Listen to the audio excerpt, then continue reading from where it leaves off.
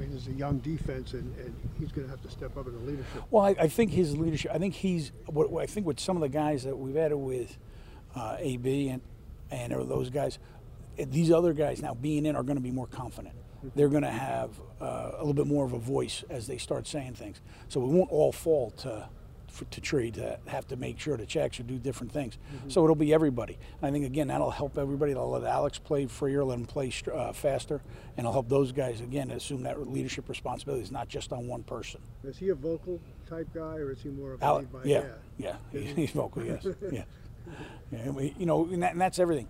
You can see even just now in the phase 2 part of it, where the guys are just communicating in certain drills. You can see much more talk, much more communication, prior to the snap. So that's exciting. And what do you want to see from BJ in his second year in this system? I think continued improvement. Again, all the things I've given all the guys different things to work on to get better. I think he has his package. He needs to work through it. Everybody, there's everything. In the run game, there's things he can get better at. There in the pass game, there's things he can get better at. There in rushing the passer, and that's for every guy. Try to give them all 3 areas so they understand what they need to get better in that area to be a better football player. Thank you. Coach, what are your early impressions of Ryan Connolly? Excited with having Ryan here. Ryan did a nice job in college, obviously, at Wisconsin, but he's come here and in the rookie minicamp, those 3 days. But he did a great job picking up our scheme, taking it from the meeting room to the practice field.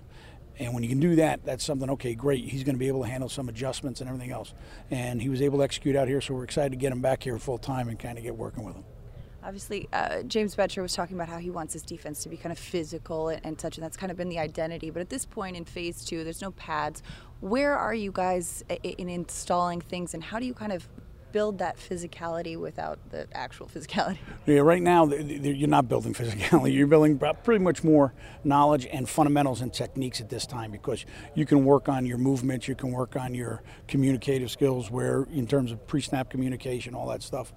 But with no hitting here, obviously that's not going to happen right now. But again, when you get at this level, it kind of brings it out in you. You're either going to show it, or you either have it or you don't. More of a mindset, right? Right, exactly. Right. So.